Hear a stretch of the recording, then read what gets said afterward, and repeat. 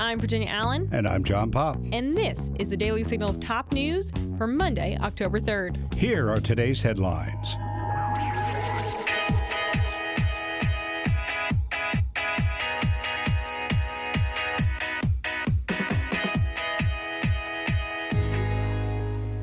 The Supreme Court justices begin their new term on Monday, and several big cases lay before the 9 justices, which includes the new justice, Ketanji Brown Jackson.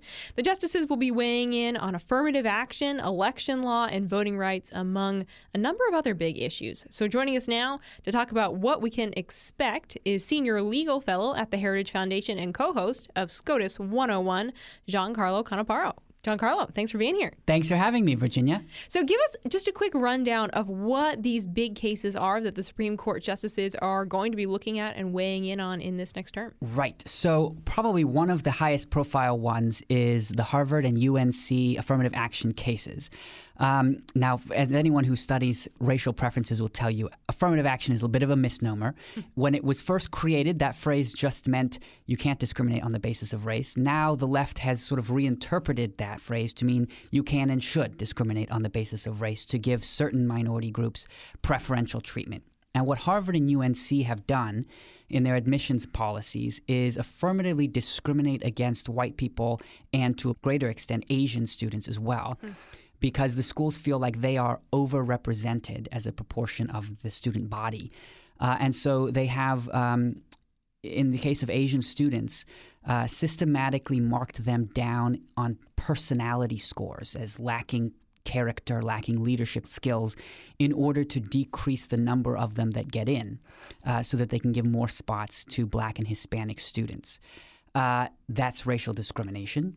But the Supreme Court in the past has said that you may consider race as part of a holistic process, but you may not use quotas. Well, it doesn't look like Harvard is using a holistic process. But also the whole argument behind this holistic process, that diversity is a good, et cetera, doesn't actually really seem to hold up. These policies actually seem to hurt the very people they're meant to help. They don't seem to be creating diversity in any significant kind of way, racial or otherwise. So the Supreme Court's going to take a look at those, and those will be, a very hot issue. Yeah, and people have been talking about this for a very long time. Correct. I know it's always hard to make those predictions, but any predictions on what we might see from the justices regarding that case? Well, some justices have been very outspoken in the past about where they fall in this. So Justice Clarence Thomas, for instance, has called racial discrimination in any form divisive and contrary to the 14th Amendment, which guarantees equality. The Chief Justice has said very famously the best way to stop discrimination on the basis of race is to stop discriminating on the basis of race. And the idea, and what he's getting at there, is the idea that you can have what's called positive or beneficial discrimination is not positive or beneficial. There's no principle there. It's just a matter of whose ox gets gored today. And so I think my strong sense is that there's a majority there for that proposition. Yeah. Any other cases that we need to have our eye on? Yes. So today, in fact, the Supreme Court is hearing oral arguments in a case called Sackett versus the Environmental Protection Agency. If this sounds familiar, it's because this case has been to the Supreme Court before. The case has been going on for about a decade now. And the Sacketts are a husband and wife who bought a piece of property.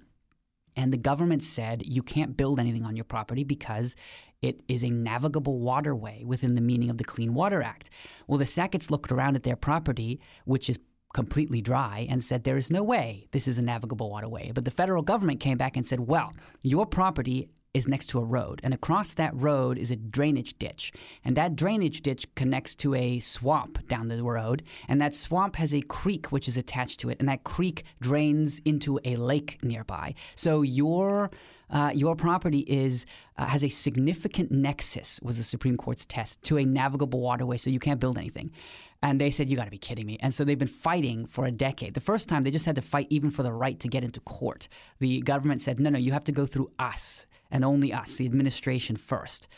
So anyway, this all stems out of a case where the Supreme Court said what constitutes a navigable waterway is whether your land has a significant nexus to such a waterway. And the federal government has taken that significant nexus test and just run with it to the most outrageous sort of factual scenarios. So Fingers crossed. I don't think the Supreme Court would take this case if they weren't going to redo the significant nexus test and say, look, we need to be grounded in reality a little bit here. So chances are, fingers crossed, for some sane government regulations in the Sacketts getting to build their house. Yeah, they've waited a long time, huh? No kidding. Wow. Now, I do have to ask you, while we have you here, do we have any updates on the SCOTUS leaker investigation, the individual that leaked the draft of the Dobbs v. Jackson case? No, we have none. And in fact, none of the associate justices do either. A number of them have been asked about that in public appearances recently, and they have said that they are waiting for the Chief Justice and the marshal who's leading the investigation to give them some kind of update. But it's bizarre to me that 8 of the justices don't know any more about this leak investigation than you or I do. The Chief Justice might know. I assume, I hope he's in contact with the marshal leading the investigation, but no updates. So Justice Gorsuch recently said that he was hoping for a update soon from the Chief Justice. Whether he got that, whether the other justices got that is unknown. Giancarlo, thank you so much for your time. I know we have only scratched the surface this afternoon, so we're excited to have you back on later, but thank you again for your time. Absolutely. Ukraine forces are reported to have gained new ground against Russia over the weekend and into Monday. Russian troops have withdrawn from the key city of Lyman. The withdrawal happened just hours after Vladimir Putin claimed to have successfully annexed the region. On Monday, Ukrainian forces pushed Russian troops back into an eastern and southeastern region of Ukraine that Putin also claimed to have annexed. On Sunday, Pope Francis gave public remarks in the Vatican City and urged Putin to end the violence, per Bloomberg Quick Takes. The Pope says here that his appeal is addressed, first of all, to the President of the Russian Federation, for love of his people, begging him to stop this spiral of violence and death. The Pope also appealed to Ukraine President Volodymyr Zelensky, asking him to be open to serious peace proposals. 2 high school girls in Vermont ask a biological male to leave their school locker room. Now, the girls are a part of a harassment investigation, as the Daily Signal's Mary Margaret Olahan reported. Randolph Union High School is an hour south of Burlington, Vermont. The school says it is launching a harassment investigation following the locker room incident. The Daily Signal spoke with a number of parents at the school, and all say that they don't want biological men to be allowed to enter the girls' locker room. This is what one mother had to say. "We allowed a child who is biologically the opposite sex, male, to go in a locker room where biological girls were getting fully changed.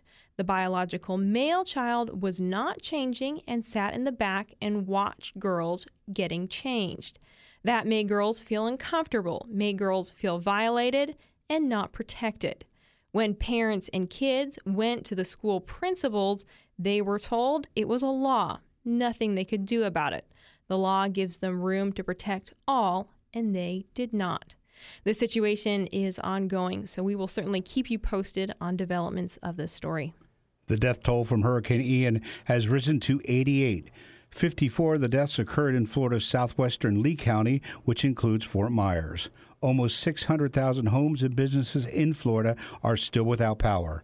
A lot of residents still need clean water. There are about 100 boil water advisories in places around Florida right now. Florida Governor Ron DeSantis said the flooding poses more challenges in some ways than the high winds did.